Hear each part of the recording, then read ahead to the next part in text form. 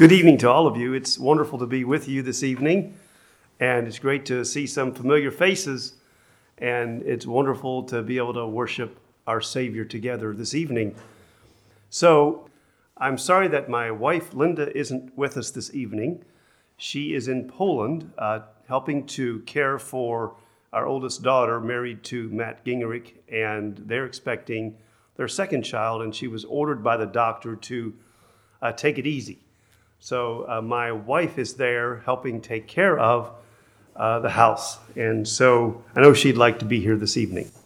Well, Brother John asked if I would talk about some of the experiences in the past that my wife and I and family were privileged to go through, and to talk a little bit about the present status of Lisa and Isabella. And so I want to endeavor to do that by the grace of God. So once there was a man, in his middle-aged man. He was sitting by a fence, and this was a prison fence, an interior fence with razor wire over his head, and he's sitting there with his back against this chain link fence, and he's thinking back over his life and some dreams that he'd had, and he realized that his dream, a good dream, had died. And he realized that sometimes God resurrects our dreams, but he realized that this dream was not going to come back to life. And it was an overwhelmingly sorrowful moment for him. And you know, those of us who've lived long enough can relate to the death of a dream. There may be some young folks here this evening that still have your dreams, and they lie out ahead of you, and you've not yet experienced what it's like to possess a dream and then realize that this dream has been taken away from you. But those are some of the hardest experiences that we go through.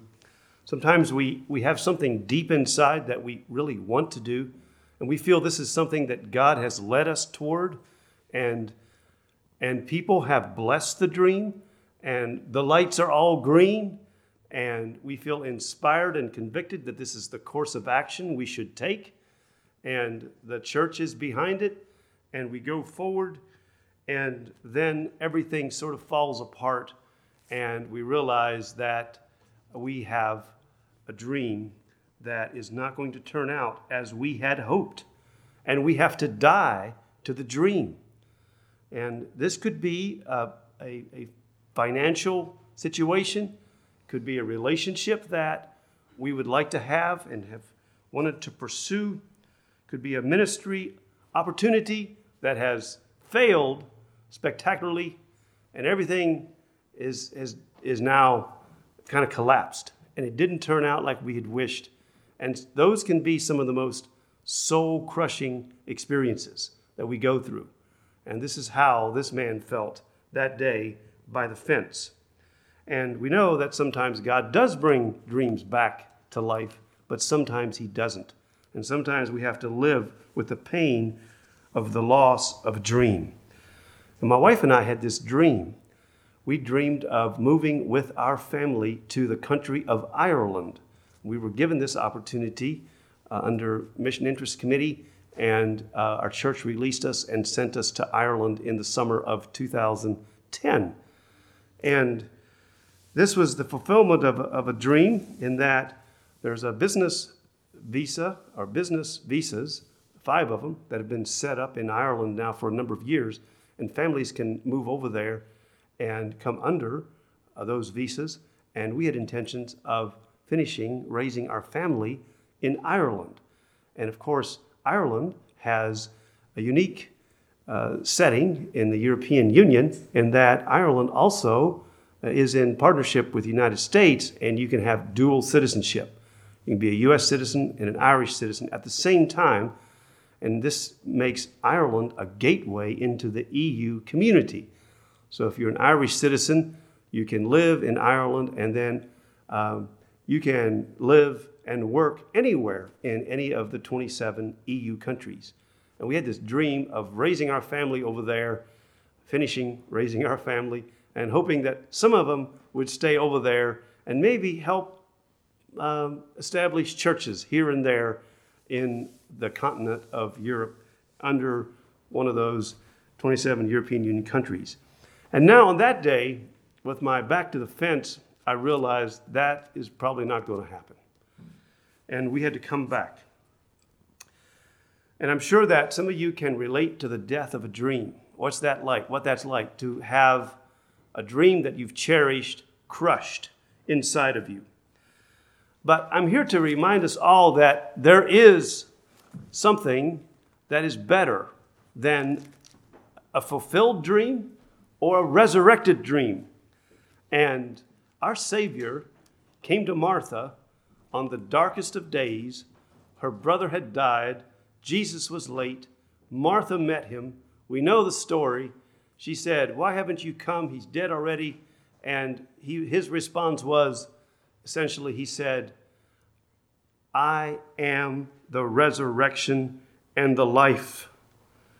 And he said, "He that believeth in me, though he were dead, yet shall he live." And we're here to remind us this evening that to have the Savior, the resurrected life of the Savior in us, is better than any of our dreams. And when everything is dark, and when the dream is dead, and it doesn't seem as though it will come back to life, your spirit feels crushed, there is something that God gives us, and he gives us his resurrected Son. So now, instead of living in Ireland, here I was, inside that double razor wire. We didn't seem our dream fulfilled, but we experienced something better. And so my family and I went through this experience, and I was separated from my wife and family for 2 years. And it was easily the most difficult experience of my life. But it was also truly the most joyful time of my entire life. And I know it was because of God's Spirit. And I know it was because of the prayers of the saints here and there, many places, supporting us. And I want to thank you all for the prayers that I know you all prayed during this time of trial for us. We felt those prayers, and I felt them there that day as the comforting presence of the Spirit came and reminded me that everything will be okay. Sometimes I look back at some of the pictures that were taken inside the visitor's room. I was able to have visitors at Petersburg Glow, where I was being held for those 2 years. And sometimes I would remember to take my picture ticket along. And so partway through the visit, you could take a picture with your visitor, inmate photographer. And I look back at some of those pictures that were sent out of the prison. Who is this fellow? He is so radiantly happy looking. And it's me. And I look in the mirror today and I sometimes wonder, well, what happened to that? But in those times of trial, there was a deep joy that I don't think I had before or since. I would like to have more of that back. So we want to just praise God for the work that he's done. By the fence that day, I realized that I would have to probably live with an unfulfilled dream. And we're still living with kind of the pain of that. Something else that happened by that fence sometime later.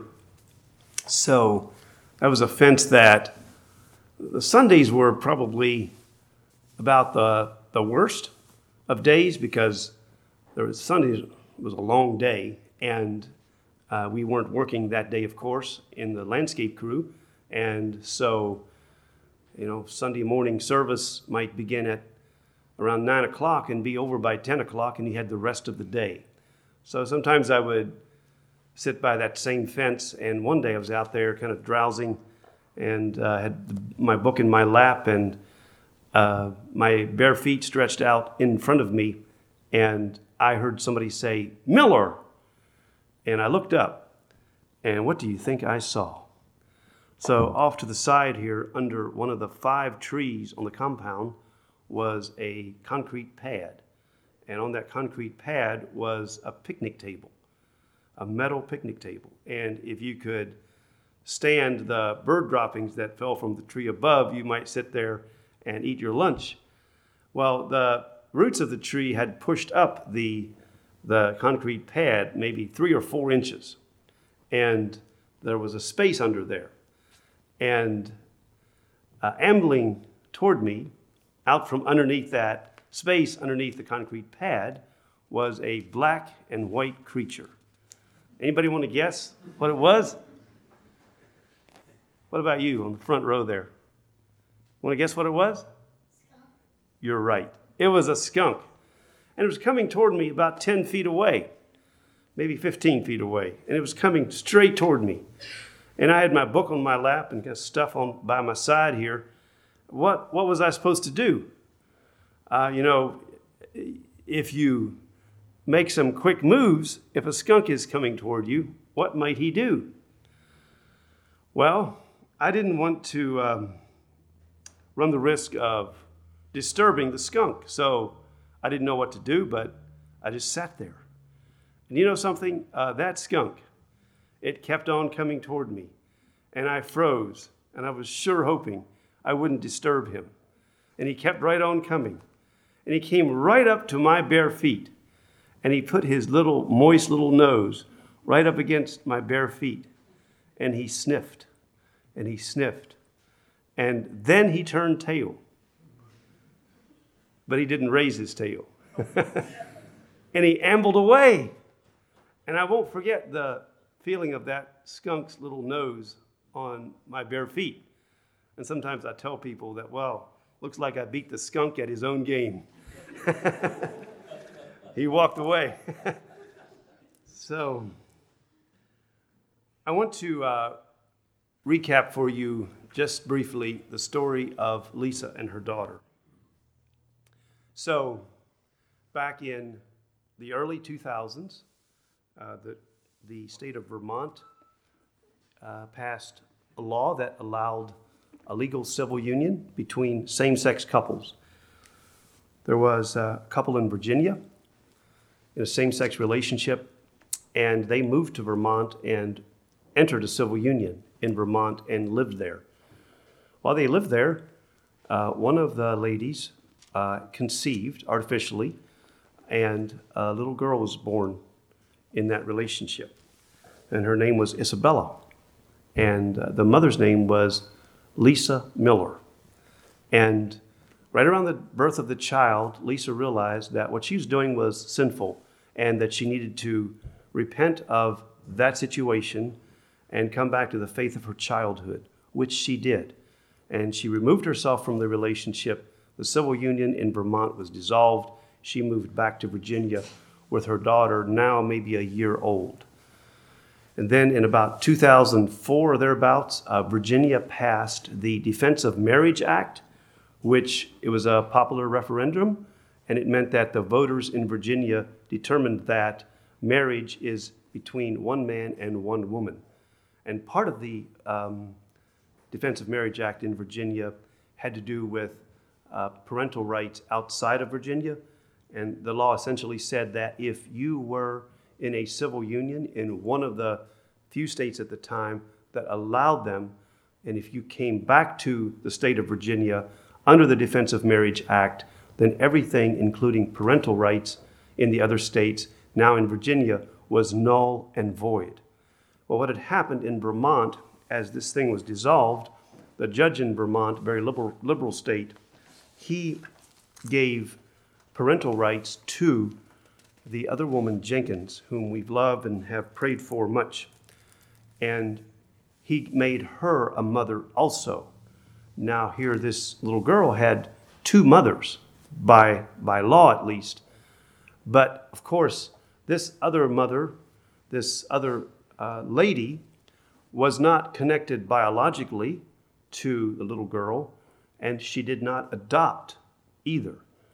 The legal connection to the little girl was through the ruling of the judge who ruled that because the situation happened while these two women were together in what the Bible would call a very sinful relationship, because of that, the little girl was also a child of the former partner. And it's my understanding that in the state of Vermont at the time, if you were in a regular marriage and let's say your partner died and you remarried and the new partner brought children into the marriage, you would have needed to adopt those children in order to be their parent. So this judge went further than that and awarded parental rights to the former partner, who is in Vermont still, and now the biological mother, the real mother, is in Virginia. And there was a legal battle that started there. Of course, along with parental rights in Vermont came visitation rights, and the little girl needed to go to Vermont to be with this other lady whom she didn't really know because she'd been with her real mother the whole time. And so what happened is that the Vermont judge sued Lisa, or the court sued her and found her in contempt of court for not giving visitation rights. And at first, a court in the Winchester area sided with Lisa and said, the Virginia court said, Lisa is the only mother. The other woman is not really the mother. And according to God's law, she isn't, even though we love her and wish her all the best. So there was a legal battle that ensued. It went all the way to the Virginia Supreme Court, Vermont Supreme Court, and eventually the Vermont courts won, and full faith and credit, as they call it, was given to the Vermont courts. And now Lisa, even though she's in Virginia, under Virginia law, she now has to go under the precedent, or the ruling of the judge actually has precedent over Virginia law. And of course it became a big political thing, and this was right over the time that the United States was fighting over same-sex marriage and same-sex rights and all these things. And the situation in Vermont, the judge, it seemed, wanted to kind of push the envelope on these issues, and it was a kind of a case on the cutting edge at the time. And so Lisa kept getting found in contempt by the Vermont judge for not giving custody or giving visitation, and she did initially, but then her daughter came back with some stories, and fearing the worst, she put a stop to it. And now this was all taking place from about 2004 up to 2009 for about 5 years. Finally, in the fall of 2009, the Vermont judge was about to transfer full custody of Isabella over to the Vermont lady, Janet Jenkins. He felt he had no choice because Lisa had not been giving visitation rights, and he was finding her in contempt of court multiple times for disobeying his orders. So at that point, I understand that Lisa, our dear sister in Christ, remembered the movie Witness. Now, I never watched the movie Witness. Probably not many of you have, hopefully. But I understand in that movie, there was a woman who wanted to hide among the Amish.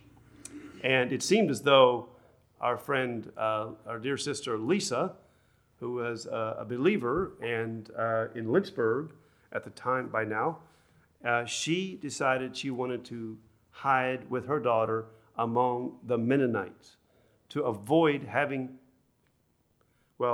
some things. So, actually it was so that transfer of custody wouldn't happen. So, she chose to hide among the Mennonites. And out of the blue one day, she appeared. And some of us then helped her. And she fled to Nicaragua. At the time, Nicaragua was a logical place for her to flee because there was no extradition treaty with the United States. She fled to Nicaragua, and the judge, indeed, after she fled in September of 2010. I'm sorry, let me back up a little bit. So this happened in 2009. And we had been released by our congregation in May of 2009 to go to Ireland. So now this is September. Lisa Miller came. She was helped. She went to Nicaragua and went in a kind of roundabout way through Canada and down to Nicaragua. And in the meantime, we were making preparations, my wife and family and I, to move to Ireland, our dream. And by July of 2010, we had moved to Ireland.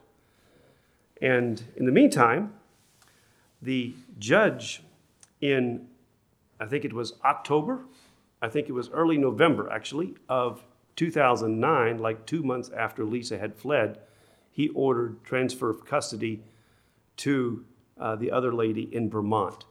And that transfer was supposed to happen January 1st, 2010. Well, of course, that date came and went. She didn't appear because she was already south of here. And finally, the police then put out a warrant for her and started doing investigation. And there was a trail left behind, unfortunately, as wide as a superhighway. And they soon discovered how she had gotten away. In the meantime, we were now in Ireland, and in April of 2011, then Brother Timo was arrested as he came to the United States. And then we started getting a little nervous, and in the fall of 2011, in October, I was in the workshop there in the community at Dunmore, East Ireland. And I was working at putting some lawn furniture together. And my wife came to the door of the shop, and she had this kind of anxious look on her face, and she said, "There's a phone call." And I went to the phone and picked up the phone, and there was a U.S. Marshal and the FBI agent on the phone, and he wanted information which I chose not to give, and he said, "You'd better get a lawyer." And at that point, we knew there was trouble brewing, and eventually we felt it was best to return and face the charges. So we moved our family back to the United States in December of 2011, less than a year and a half after moving to Ireland in pursuit of fulfilling this dream. Well, so that was a huge disappointment, which I then faced that day in 2000, I think it was the summer of 2016, when I realized that we're almost certainly never going back to Ireland to live there. And so what happened then is, of course, by attorney recommendation and by the attorney's work, I went to Vermont to self-surrender right there at the federal court, and we expected an arraignment, an appearance before the judge, but when I walked into the federal court there, they arrested me and put me in a holding cell for a few hours while I got to think over the situation, and released me. And we knew later then that this arrest gave them a basis for putting me on trial in Burlington, Vermont, pretty much right in the heart of the liberal country at that time. So the trial happened in 2012, and was found guilty of aiding and abetting international parental kidnapping. So backing up just a bit again, after Lisa did not appear with her daughter in January of 2001, a arrest warrant was put out and charges were filed against her of international parental kidnapping because she fled with her own daughter. Well, so then those of us who were charged in connection with the case were found guilty of aiding and abetting international parental kidnapping. So now this is in August of 2012, and guilty verdict, and we appealed. We thought we had a good shot at winning the appeal because on the basis of improper venue, and then this case kept on winding down through the appeals court until finally in late 2015 we realized that we'd lost the appeal, and I would need to self-surrender at Petersburg, Virginia, at the federal prison, low security prison there at Hopewell, which then I did, walked up that long walkway. It was a very lonely walk, and self-surrendered there at Petersburg on March 22nd, 2016, and then served 2 years and was released in early March of 2018.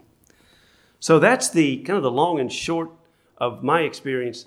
Of course, there's also Brother Timo, who fortunately was able to be released after only 7 months, and Philip Zodiates, a local businessman there at Waynesboro, was also found guilty in connection with the case and was sentenced to, he served about 30 months altogether. And now Lisa herself, what happened there, she fled, as I said, in the fall of 2009, when her daughter was 7 years old. And they went to south of the border, and they remained hidden for 11 years, which seems like a miracle.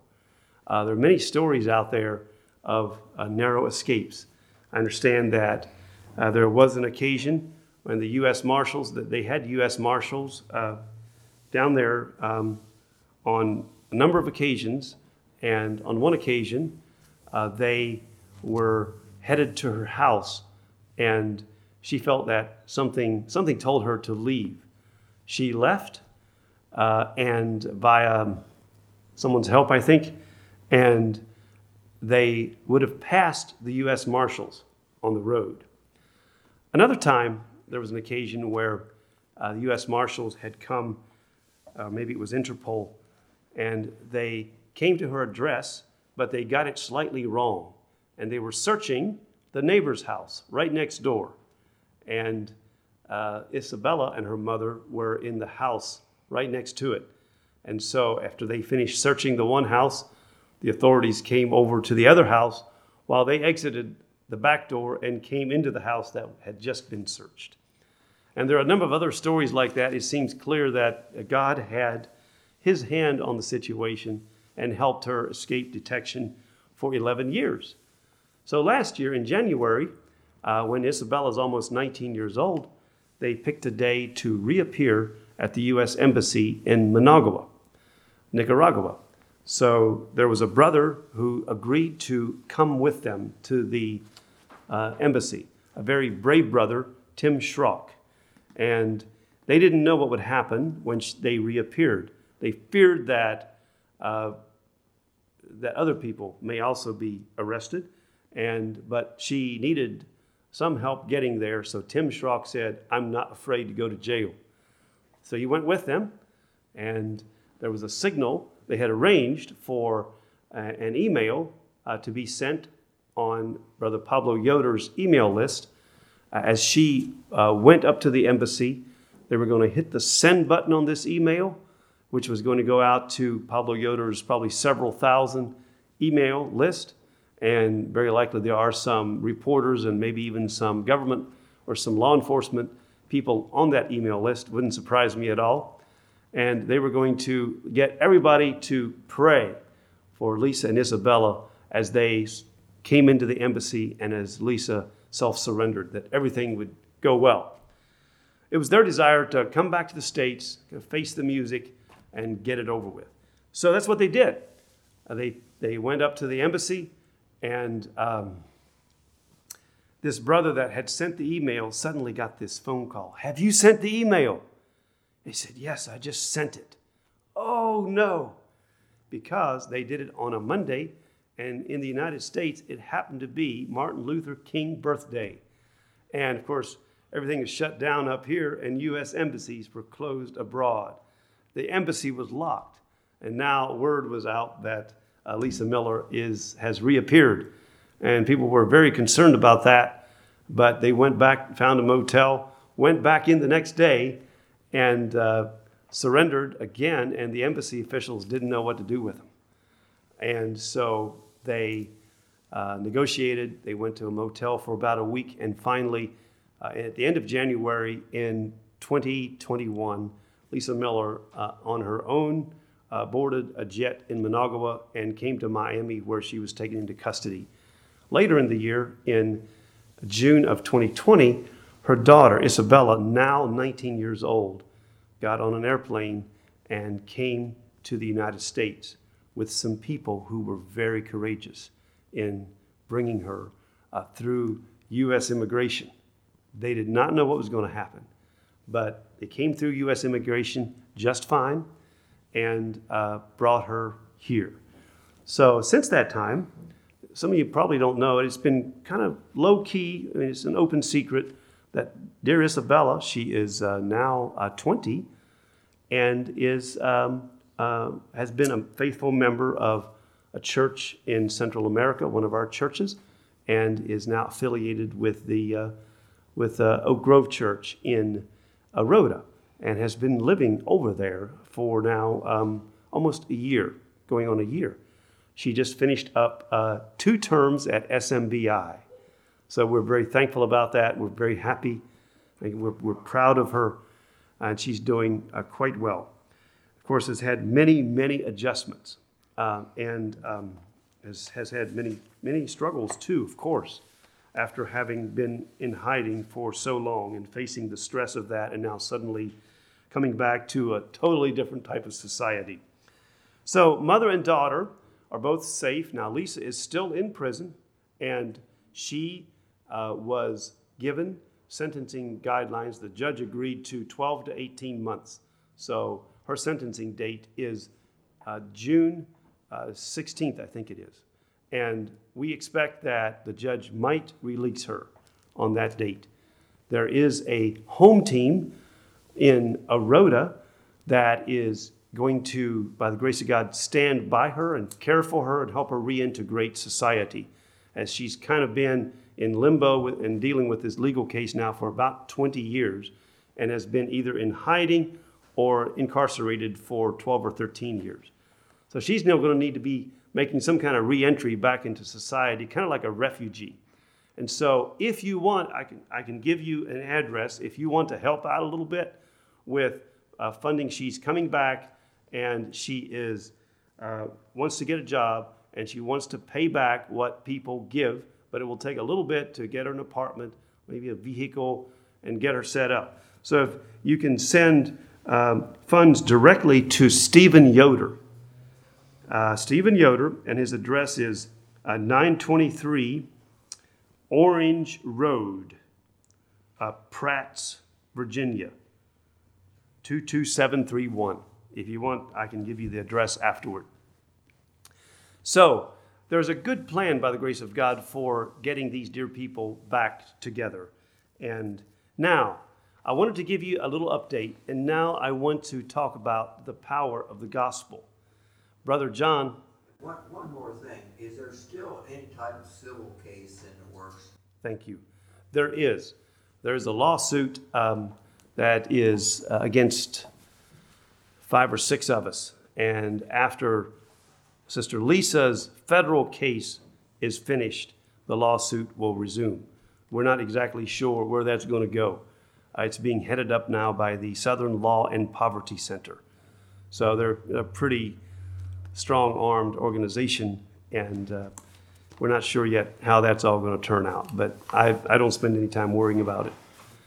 All right, so I want to tell you about a man that I met in prison, and some of you have probably heard this story because I know I've told it in a number of places.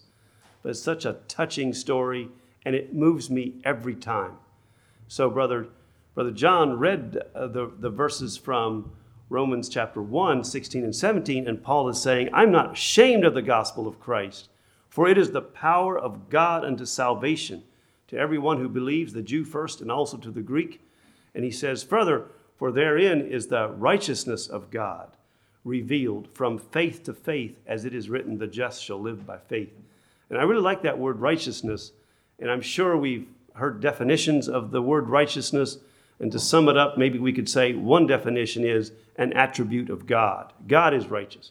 Another definition is a standing before God, like imputed righteousness, because it says of Abraham that he believed in God and it was counted to him for righteousness. His faith was counted to him for righteousness.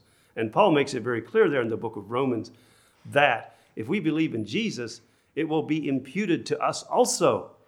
So there is a righteousness that comes it says there very clearly, before Abraham did any works, he was declared righteous. So there is this standing that we're given by faith in Jesus. And this is so exciting. And I know that Luther basically camped on that definition. And the evangelical world has pretty much now made that the definition of righteousness, a proper standing. But another definition that we have really liked is that righteousness is an action that God takes in the lives of his people.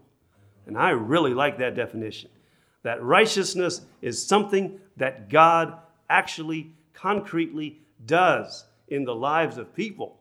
And people's lives are changed because of that. And we believe that.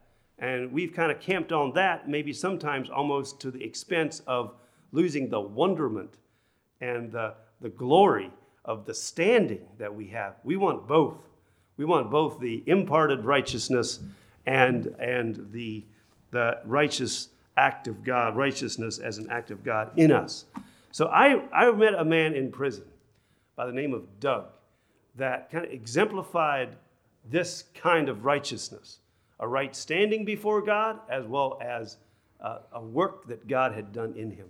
So when I first met this guy, he was probably one of the most peaceful men that I met in that prison of 1,000 men. And I assumed that maybe he had grown up in a good home because he seemed so peaceful and gracious. And when I first met him, I think it was in the dining hall. And the dining hall there in all these prisons, they're segregated. You have the African Americans on one side and the white guys on the other side.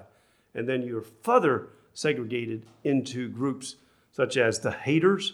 It would be the white supremacists, and you have the gays tend to hang together, and then you have the child, those guilty of child abuse are together generally in one section, and then you have some religious groups that sit together too, and Brother Doug was part of the Messianic Christian community. And I started hanging out with those guys because I found them to be, their lifestyle was more in line with what I believed, and their style of service, even though it was a Sabbath day service, was much calmer and much less, excessive than the other service. Plus, the other service was compromised. You had couples that would come together into that service and even sang on the choir. So I did not feel comfortable there, so I hung out quite a bit with the Messianic Christians. And Doug was one of those. And gradually, he was a little intimidating. He had this big tattoo on the back of his head of a bulldog. And I'm not sure what gang that represented, but it was a vicious gang, and I would not have wanted to meet him in an alleyway after dark. But here in prison, I felt pretty safe with him, and especially as I got to hear his story. And we walked around the track a number of times, on a number of occasions, and he began to tell me his story, and I realized he did not grow up in a godly home, rather totally the opposite. He was Irish, and his grandfather was Irish Republican Army, IRA, during the Troubles, and he was one who perpetrated violence.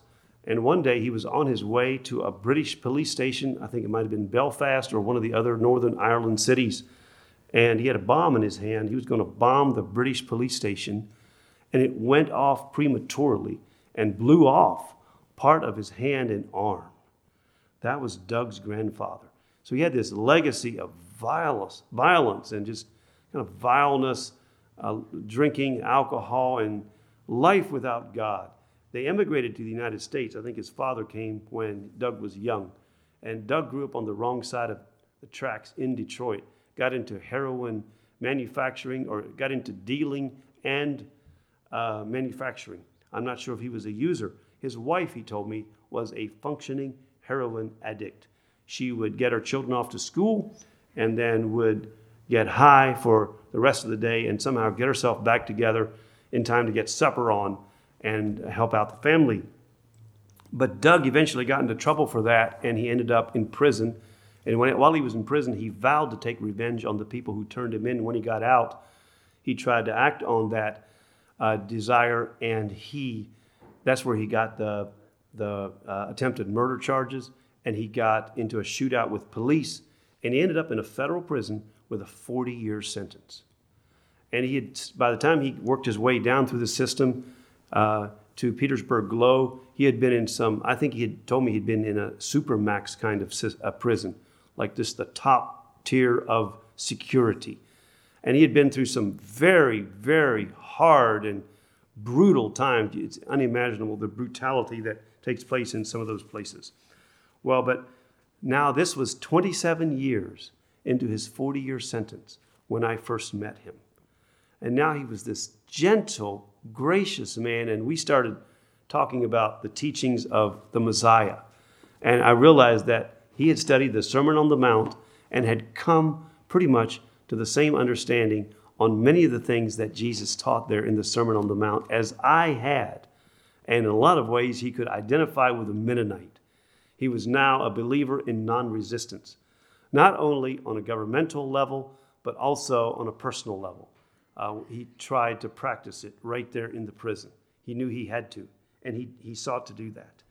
And so I'm just like amazed by this man's transformation from coming from this violent, and he said for the first 10, 15 years he was in prison, I think the first 11 years that he was in prison, no longer than that, up till a few years previous to where I met him, he had been this very angry, bitter man. And in fact, he said, at the time I met him, after 27 years, he had not gotten a single visitor in all that time. That's how bad his reputation was on the outside. He had several children. Even they had rejected him and didn't come to see him. But he was a happy man. He was a man at peace with himself and with the world. And he had accepted his lot, and he worshiped the Messiah. And then he began to tell me his story. He said, some years previous to this, at Petersburg, in the same prison, there was a unit called the Life Connections Unit, where you take like life coaching, and it's faith-based. And he read a book as part of the assignment that he was given. And in that book, there was a story of a woman in South Africa. She was an African woman, but she was a believer, and she lived in the ghetto during the time of apartheid, when the white rule was trying to suppress the blacks because they wanted to stay in power. And there was an awful lot of brutality perpetrated on the black population of South Africa during that time. And because the blacks were in the majority and the whites were by far in the minority. So this dear woman had a husband, and one day she had a son. One day they came for her son, and they took him away, and she never saw him again. And this happened to many families during that time. Later, I think maybe 2 or 3 months, they came for her husband, and they took him away. About 3 weeks later, they came for her, and they took her to where her husband was.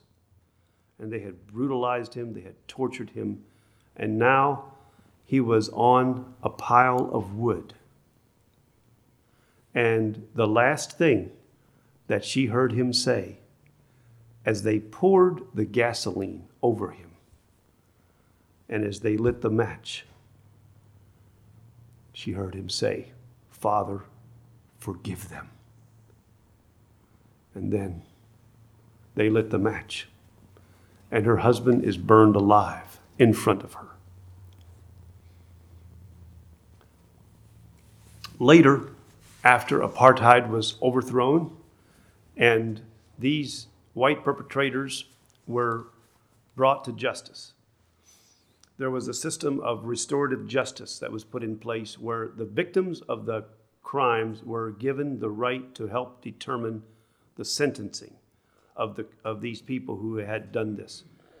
There was a man by the name of DeBrock was put on trial. He was the police officer who had been in charge of the division of the military or the police that had taken both her son and her husband. He was responsible for this atrocity.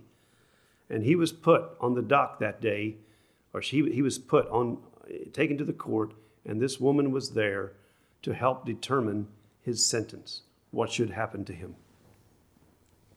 The time came, and the court was filled with people who were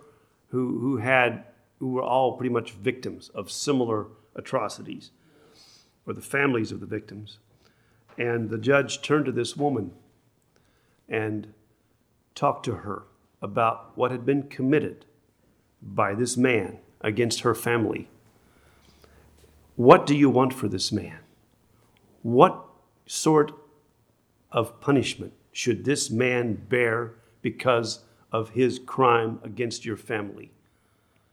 And the woman replied, she was a believer in the Messiah. She said, I want 3 things. She said, first, I want this man, she said, first, I want to go to the place where they burned my husband so that I can collect the ashes from his body and give him a proper burial. And she said, secondly, I want this man to come to my house in the ghetto twice a month. He is the only one that I have in the world. She said, my husband and my son were all that I have. And now, in the days that I have left, I wish to pour the love that remains in me on this man, and I want him to come twice a month to my house where I will prepare him a meal and eat with him. And she said, third, to show that I truly forgive this man, I want to go to him right now and put my arms around him and show him my forgiveness. And at that point, the man collapsed. He fainted.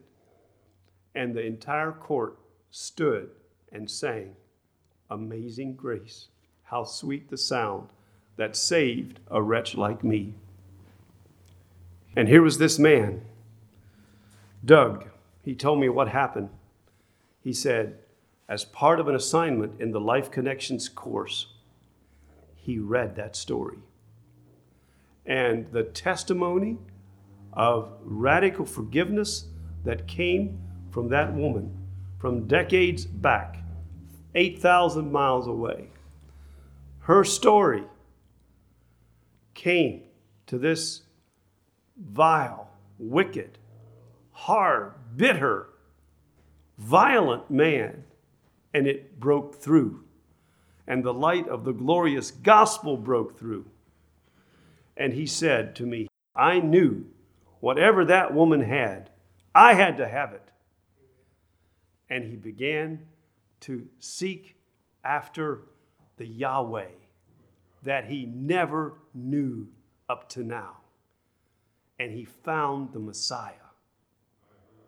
Yeshua, Messiah, is the terminology those brothers use. He found him. And he was transformed by that righteousness, by the power of the gospel, the righteousness that comes by faith and that puts us in right standing before God and transforms us. I saw it in Doug. And I praise God for that dear man. He's gone now. He died about a year and a half ago.